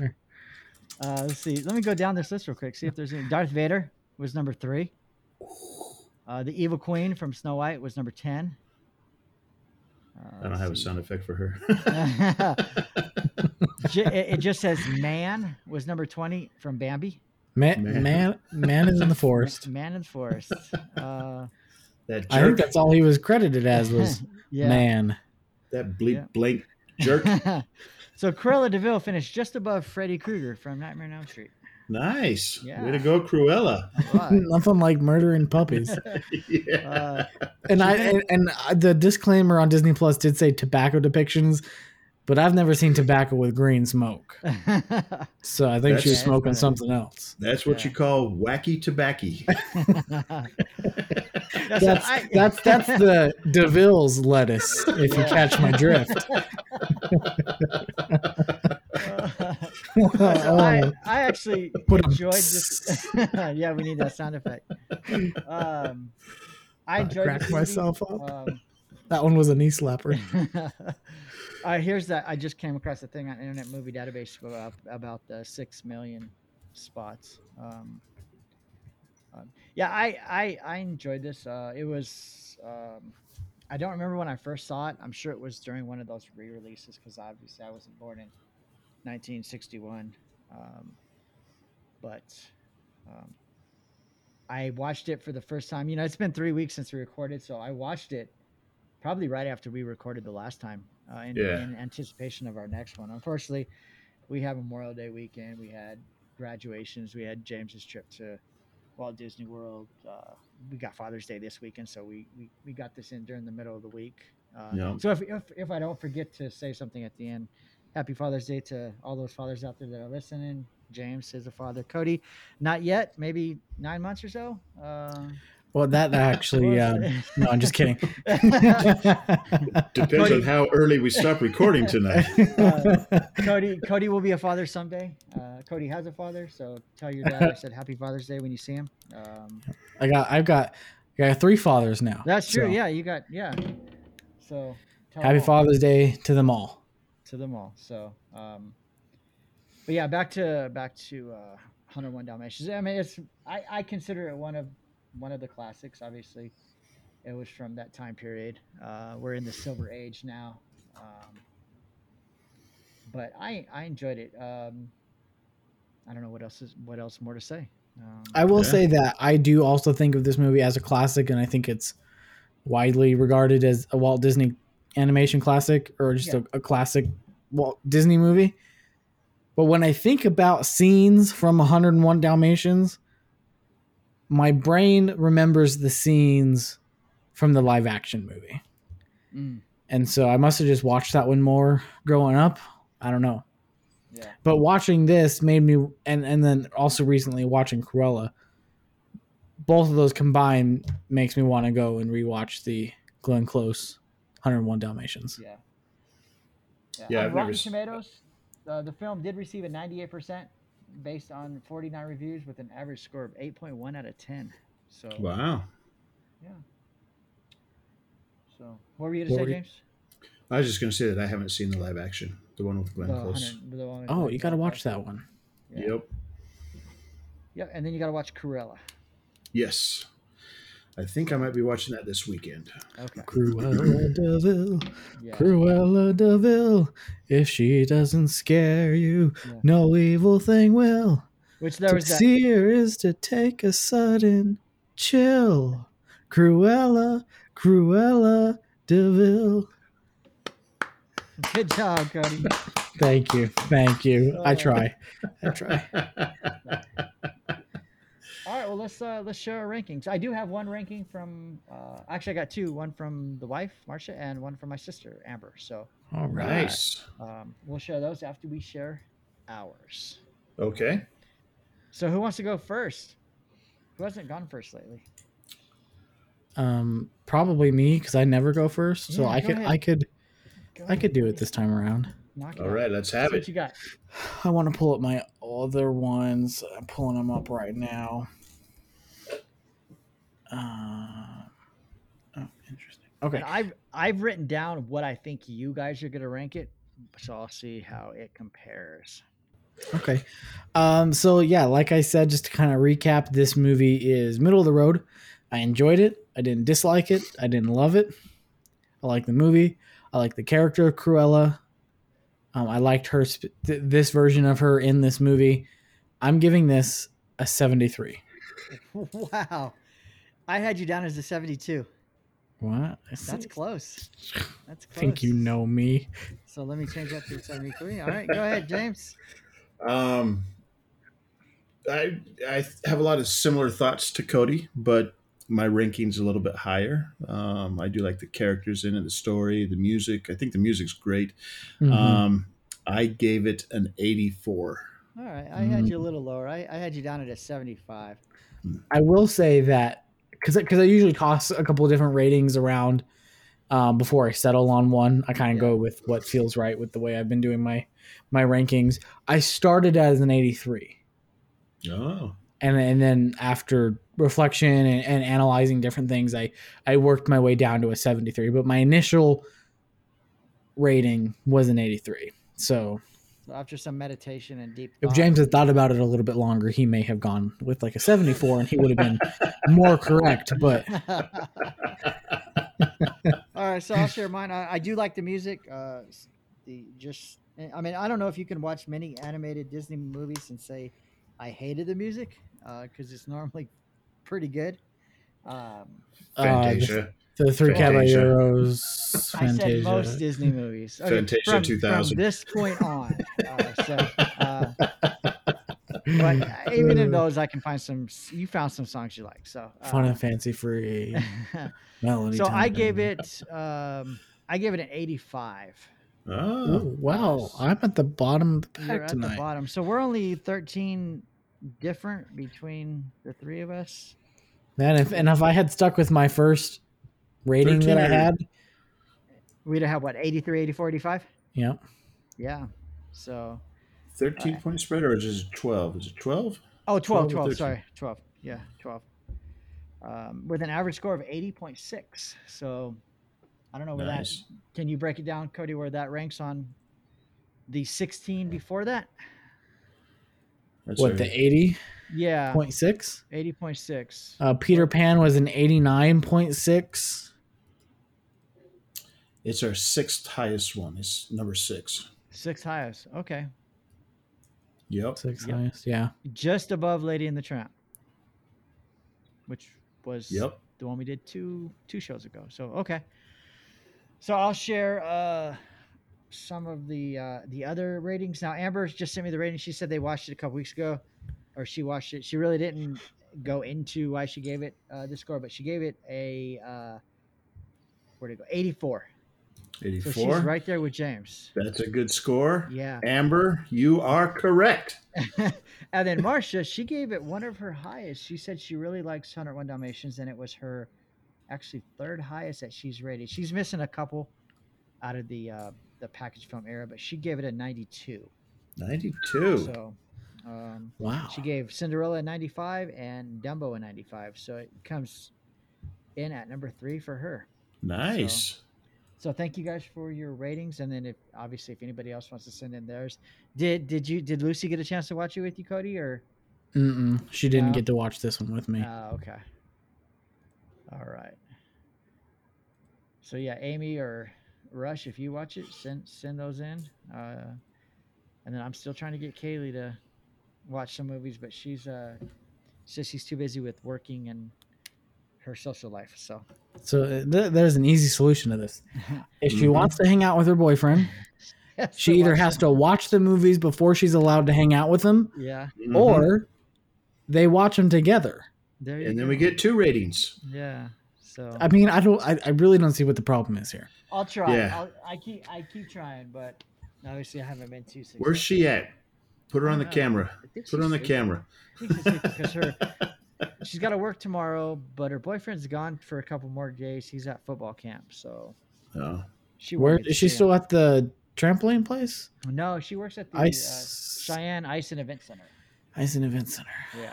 So doing what? Skate rentals? Yeah, she does everything. I mean, sometimes she'll work in the. Do they let her drive the Zamboni? No, you got to be. I think you got to be 18 to do that, and you're certified. So. Certified Zamboni driver. Certification for Zamboni? That is a prestigious job. Something you could put on your resume later. Yeah. I know what I'm doing in my next summer camp. I'm going to Zamboni camp. So yeah. All right. Well, that's 101 Dalmatians. Our next one is one that I've been looking forward to. The Sword in the Stone. Yes. That's Good movie. That's going to be our next one that we'll talk about next episode, whenever that may be. Probably in 2 weeks, because James will be at Disneyland in 8 days. So, in 8 days. Yeah. So our next episode, we'll talk about The Sword in the Stone, the 18th Disney animated feature film. The reason I'm excited to watch it because I have not watched it in a while. And I haven't, since we started this, I haven't watched it on purpose because I want to wait till we were getting ready to record. So. Yeah, I don't remember the last time I saw it. It's been a long time for me too, but I know as a kid that was one of my favorite ones. So we've got. I don't know if I've coming up. ever seen it. Oh, well, really? That'd be yeah, I don't know if I have. Yeah. I know I've seen clips that float around on the internet, and I've seen pictures, and so I know what the movie is. Right. But I don't know if I've actually ever watched it. You know, The Sword in the Stone at Disneyland. Yes. So we got Sword and Stone coming up. We got The Jungle Book, The Aristocats, Robin Hood, and then Cody's all-time favorite, The Many Adventures of Winnie the Pooh. That is a good one. Yeah, I know. You've mentioned before you like it, so. You know what? The ride at Magic Kingdom, Winnie the Pooh, is better than the one at Disney. Is it? That's one that's okay. Better. So I didn't ride that when I was there. What's different about it? It's just better. Okay, that really helps me. It's hard to explain. It was just better. I mean, I don't know if it had anything to do with the fact that I was eating an ice cream while I was waiting in line, and so I was in a better mood getting on it, or what. I just thought it was better. Is the ride vehicle still a beehive? Yes.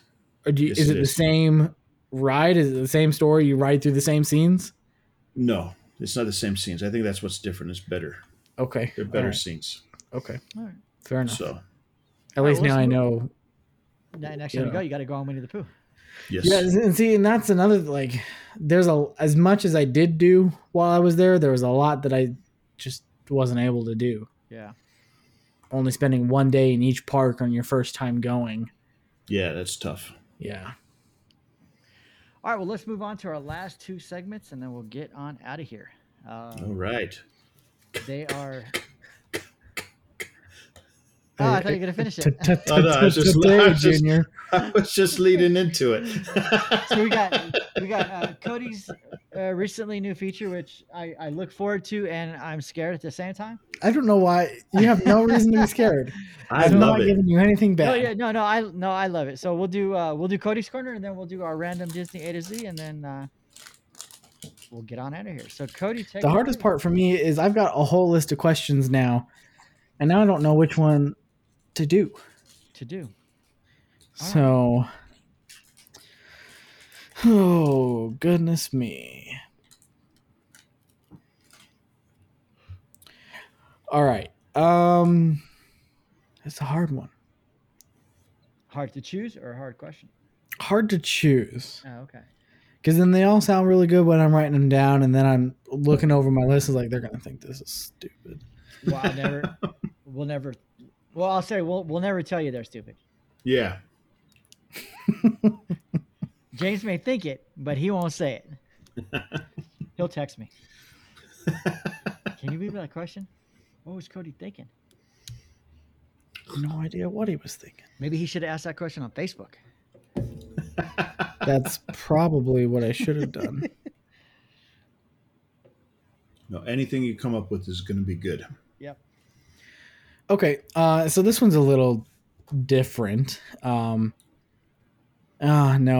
that one might require a little bit more thinking. That one might be harder to do right off the bat. Okay. Well, let's just do it. Put us on the spot. All right, fine, I'll do it. So there was a kind of a rumor going around at Disneyland. It wasn't Jason. It just looked like him. I don't care what Snow White says. So I saw this article and it read, Disney has been doing focus groups testing the name Disneylander and Pals of Disneyland as replacement names to annual pass holder. Although it is more likely that the focus group is to gather insight into what people organically suggest as a name. So the question for this week is, what would your suggestion be for the name of the new pass holder? And then that would also be to go along with the new pass holder-esque program that Disney will eventually unveil. Because all the rumors right now are pointing that annual passes as we know it will not return. There was a shareholder meeting or some type of earnings meeting or something within the last couple of weeks where Bob Chapek was using language such as loyalty program or something else. It was loyalty program or like those things you scan when you go to the supermarket. Like those were the terms he was throwing around. So people were suggesting things like, was it going to you buy 10 tickets, get one free? And that was the kind of language he was using. I buy 9-10 Charlie subs and I get the 10th one for free, or exactly plus an order of bacon cheese fries, or what's going on? Bacon cheese fries. Yeah, that sounds good right now, huh? That does sound good. Don't lie. All right, so what now? I don't know. Instead of the elite group of Disneyland goers being called pass holders, other names that I've referred to. The focus group was testing Pals of Disneyland or Disneylanders. The question for this week is, what would your suggestion be? I don't know if I could come up with a answer to what my suggestion would be until I could see what the perks were for being a PAL or a Disneylander, or what they used to call an annual pass holder. Now, if they're going away from the whole idea of an annual pass, then I could see coming up with a new name. But I need to know, is the program similar to an annual pass holder program that was there before, or is it going to be, unlimited entry when you could be a Disneylander and still be allowed to go in whenever you want? To me, it's hard to come up with a name until I know what the parameters of the program is going to be. Is it going to be like a loyalty club? Like I have my Smith's card that I scan when I buy groceries, and once I get to like $500, I get 10 cents off my gas? Or what? Okay, so how about this?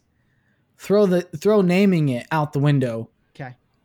What in your ideal world, what would you like to see Disneyland specifically do as a replacement or as a what's the word I'm looking for? Substitute or not substitute. What would be a successor? Is that the word I'm looking for? Maybe. Okay. Yeah. Yeah. What kind of program? What perks would you like to see as this new pass holder or loyalty program? What do you want to see Disney do in this new age of park going? I mean, I never really had an issue with annual passes. I thought it was a good idea. I had them at one point. You guys had them. Because I saw an article saying that Disney right now, despite being closed for more than a year, Disneyland, I should say, the last couple months that they've been open have been more profitable for them under this limited capacity than before they closed for COVID. And knowing, they obviously, I think with the pass holder program was a good idea to get people into the park, but I don't think in my opinion, and the reason they kept raising prices and people would still buy them, I don't think they made as much money off a pass holder as they did with an average person who came from maybe Texas or, Illinois and we're visiting Disney for a week. Yeah. I don't think they made as much money off them, which especially within the last 5 years, easily. So with them canceling the annual passes and then them saying, "Hey, we're coming out with a different program," lends me to believe that they weren't making money and they're looking at ways now to make money. You said they've been more profitable with the way they've been doing it now. It's because everyone's having to buy an individual ticket every time they want to go to the park. Even when we bought our annual passes, they weren't that expensive. I mean, it was like $300, $400, or $500 maybe. Where we worked it out, we needed to go 2.5 times during that year to recoup our money. We ended up going 3 or 4, so we definitely got our money's worth.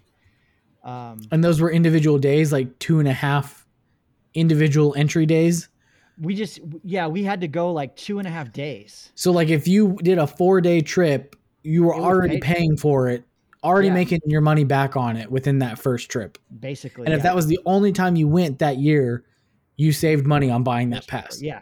At the time with what they cost. Right. Obviously with what you guys paid more recently, we would have to go numerous times to be able to make it. So there's a reason Disney took them away. And I think there's a reason why they're not going to come back in the capacity that they were before with, somebody say $1,000 for an annual pass or whatever. And then, that person goes 2 or 3 times a week.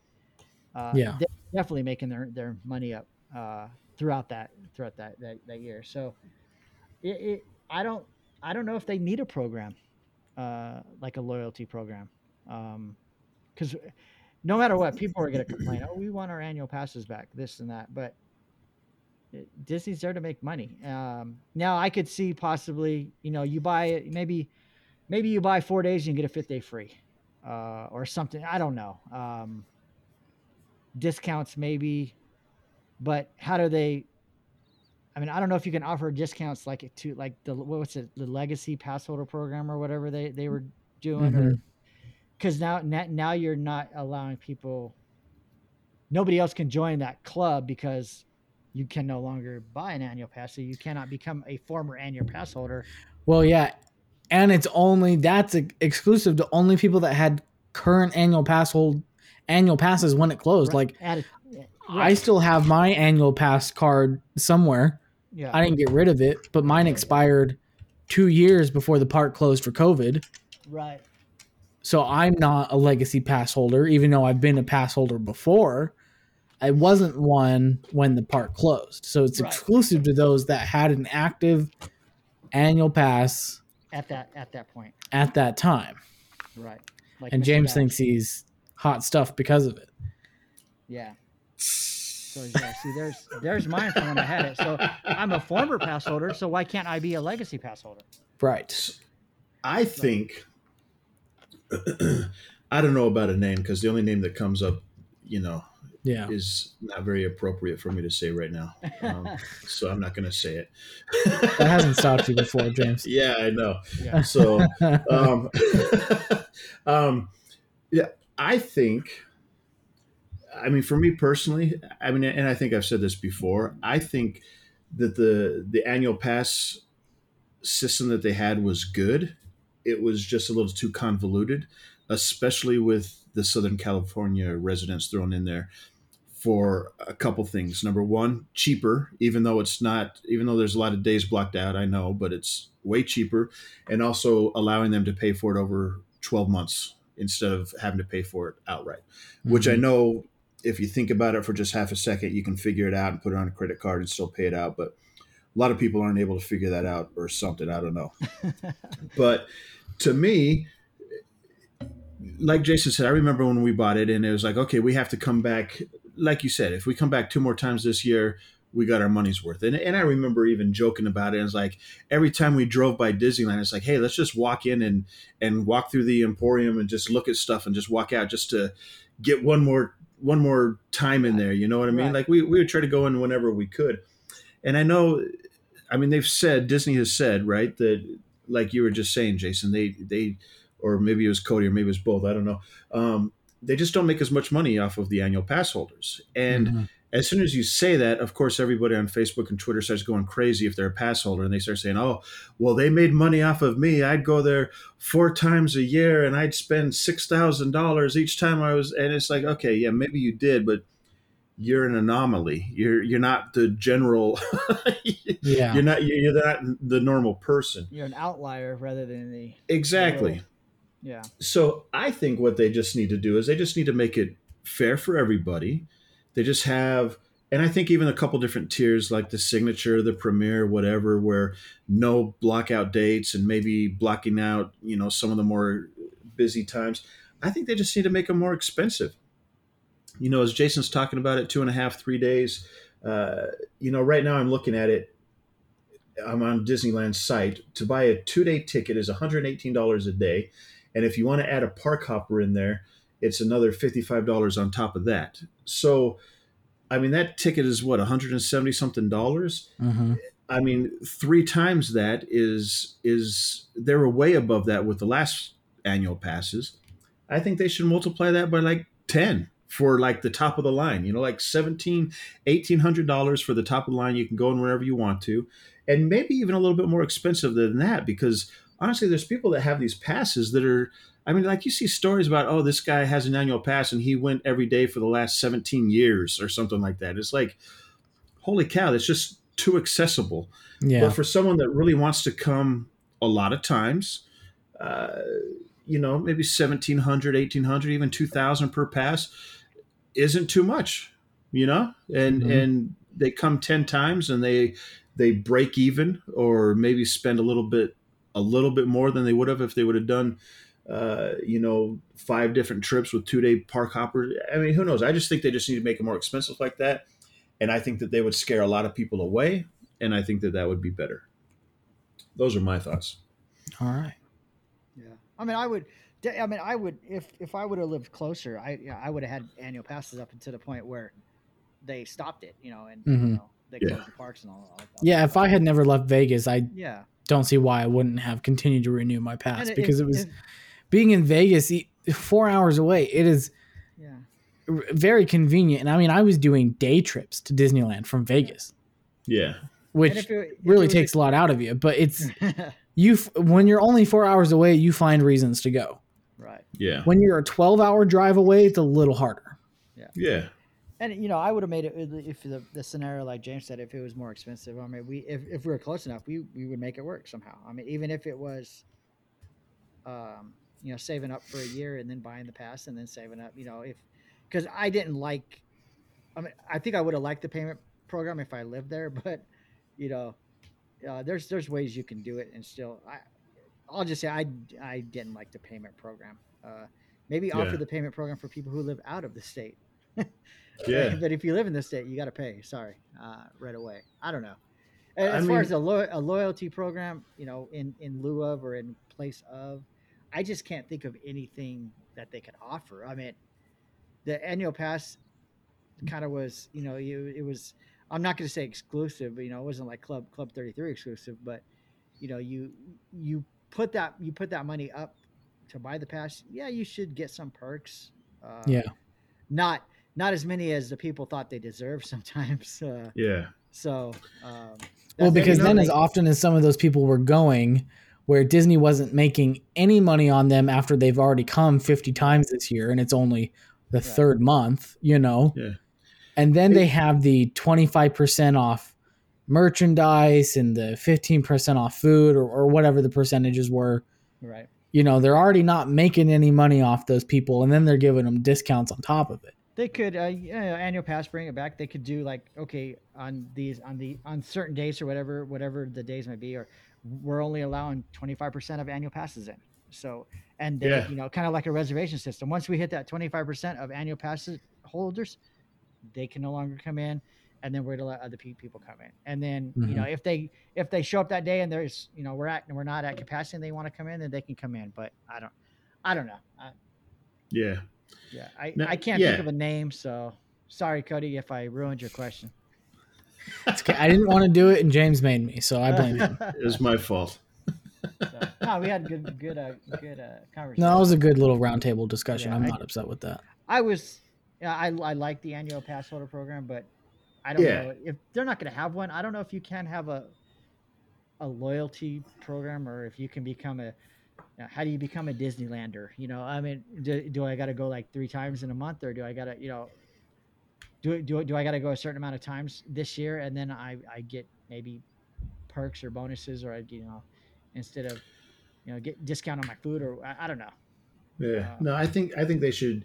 I think they should just make it expensive, like $2,500 for the premiere. Chase keeps going up. $2,500 a year for the premiere, and they should keep the reservation system. But if you're a premiere pass holder, you should be able to make reservations.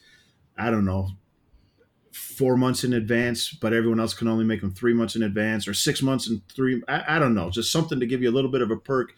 But also, like you said, Jason, cap it out to where, you know what, 6 months from now, we're only going to allow X amount of people in here, and only 25% of that is allowed for the annual pass holders to make a reservation. Right. If you want to be part of the other 75%, you need to buy another ticket.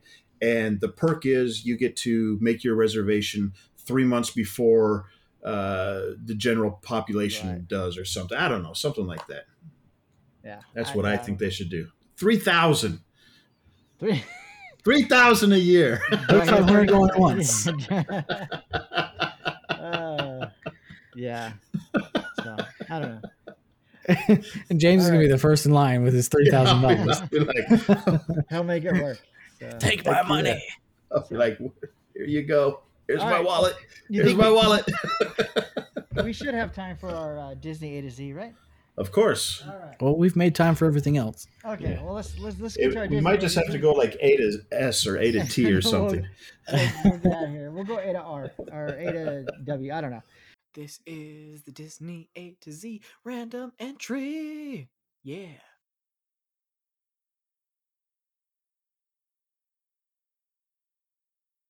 All right. So if you've hopefully you've listened to it, you know what this is about.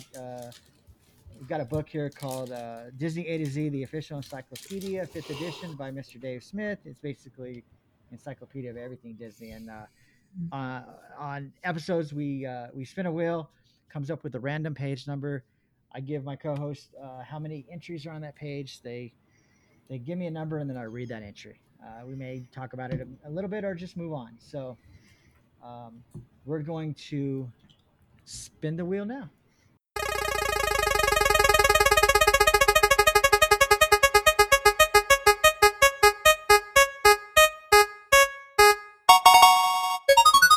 All right, looks like it stopped on page 632. And on page 632, it looks like we have 1, 2, 3, 4, 5, 6, 7, 8 entries. Some pretty good ones too, I think. So we'll see. We'll see if they can pick a good one. Who went last time? Who wants to go this time? Doesn't matter to me. I'm not sure. You guys find I think James went last time. Yep, I think you're right. Okay. I was just going to say I think I went last time. All right, Cody, do you want to give me a number? 1 through 8? What? 1 through 8? 1 through 8. I'm feeling 8. You're feeling 8. Ooh. All right. That's actually a pretty good one. But I'm going to share a bonus one because it's really short. Because I didn't pick the one he wanted. No. This is a good one. Because you picked the wrong one. This is a good one. So hopefully you've seen this movie. If not, you need to watch it. Remember the Titans.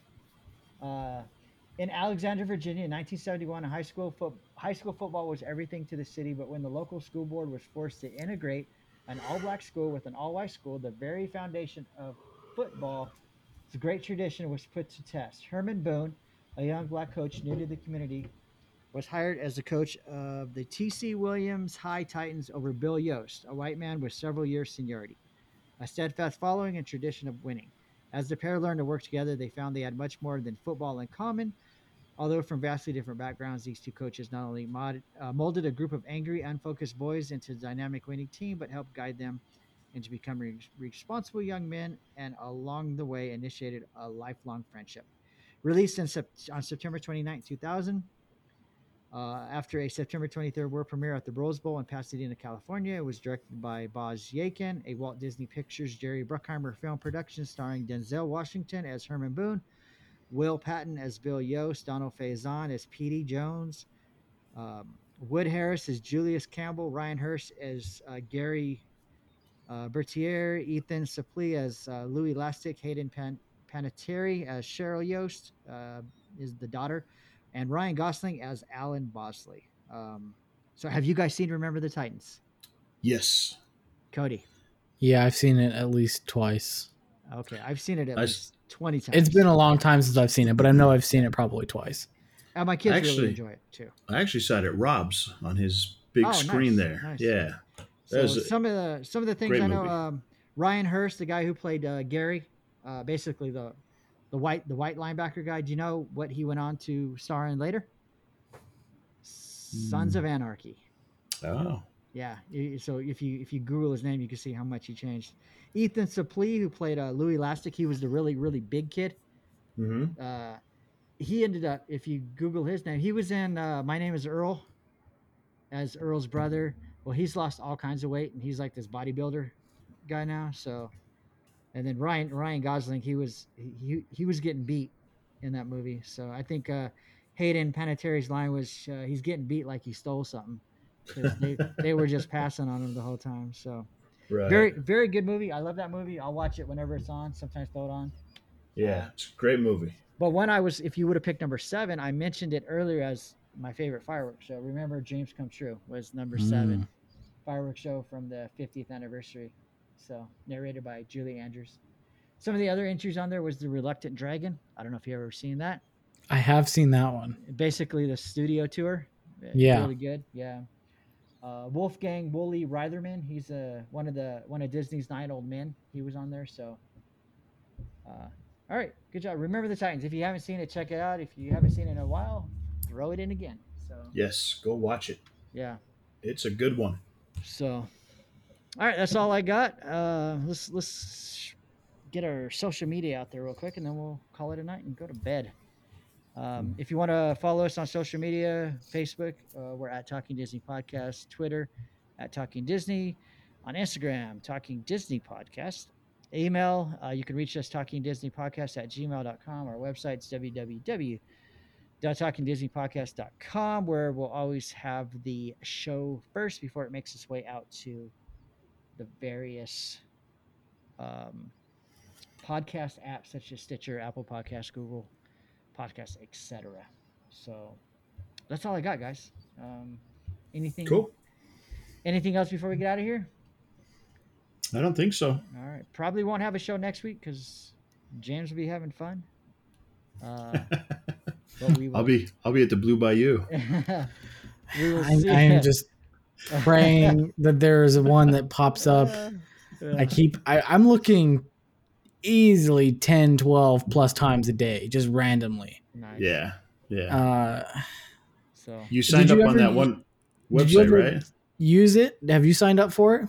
I think I requested to be notified, but I haven't heard anything. But I saw someone today on Facebook talk about that site and another site that you pay for. Did you see that? Where they said they paid like $6 a month for one site, but then they did it for free on the other site, and the free site ended up sending them a notice. Yeah, and they got in. They were able to get it, but the one that they paid for never sent anything to them. So they were talking about how the paid version was no good. So.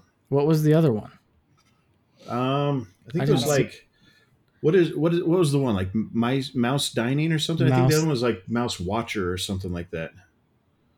Something like that. I don't know, but I guess it's another similar service. But I might have to just throw my coins in that hat too, just in case.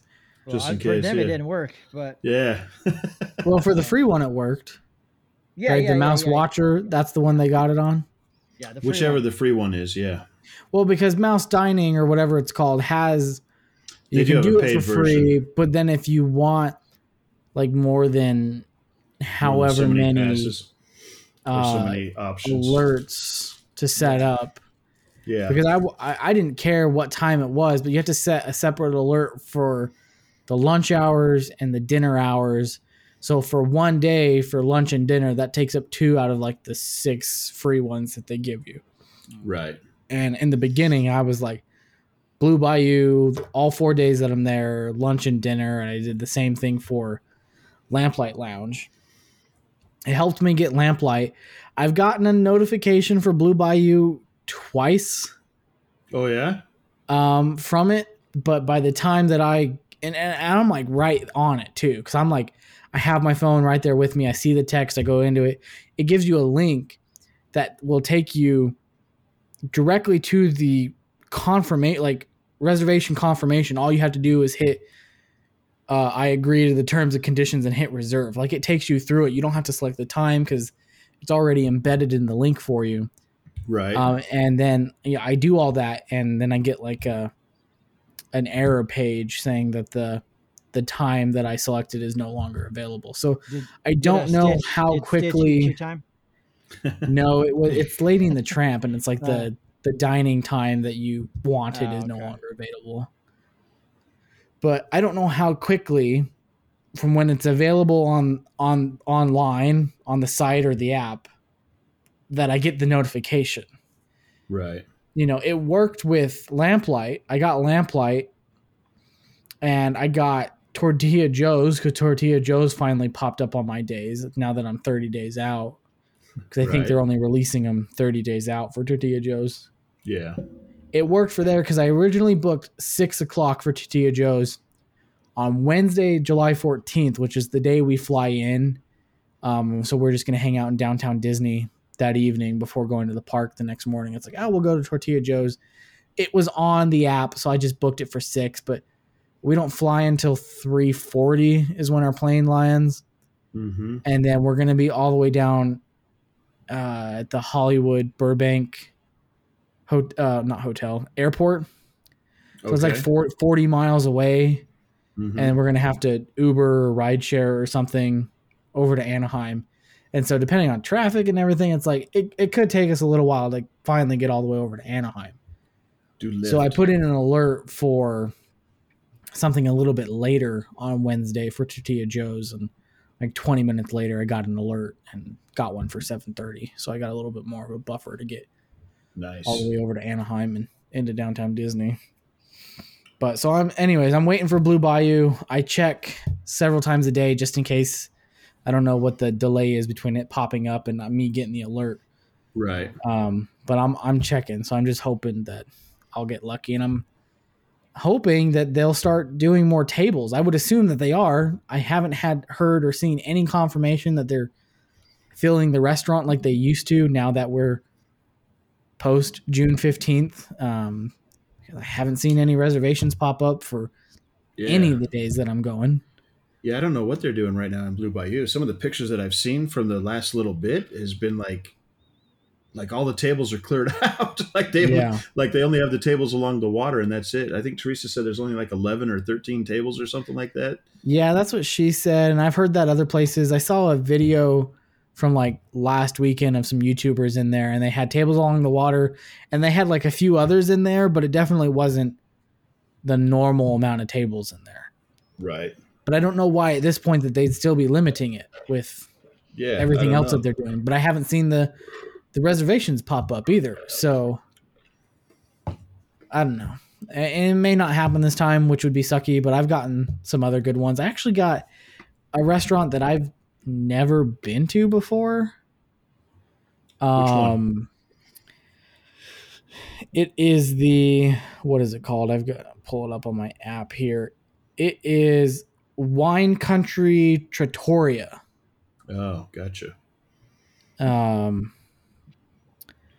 It's over there across from the Pacific Wharf, kind of coming around the bend there behind Grizzly, across from Car's entrance. Right. Yeah. Or more across from the Pacific Wharf area. But it's like an Italian restaurant. And I guess I never realized that they actually had like a full-blown like dinner menu there. I thought that was just like wine tasting up in there. But they have a full dinner lunch menu. So I got one for that. So nice.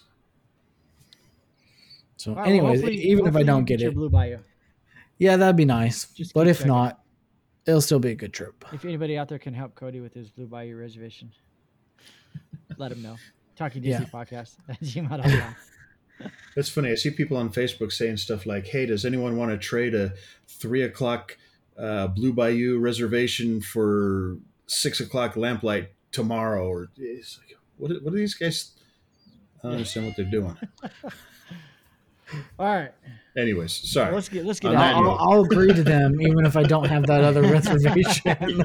Sure, I'll see what Yeah, you you give me the early one, and Yeah. we'll see you later. Good luck. So once again, thanks everybody for Yes, checking thank us you. out, this episode on all the episodes. We really do appreciate it, and let's get out of here. Let's go. Sleep. So again, thanks for listening, and we will talk to you later. Bye. Bye. Happy Father's Day. Yeah, folks, and me and my pals hope you had a swell time. Yeah. Mickey? Uh-huh. It's that time. What time is that, Minnie? Oh, Goofy? Huh?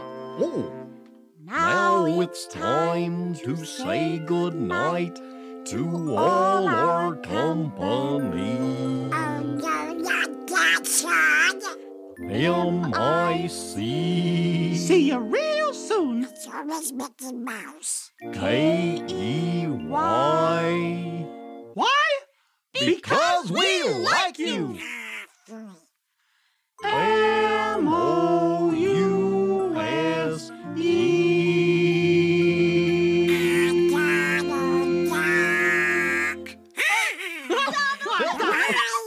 Goodbye, everybody. Bye.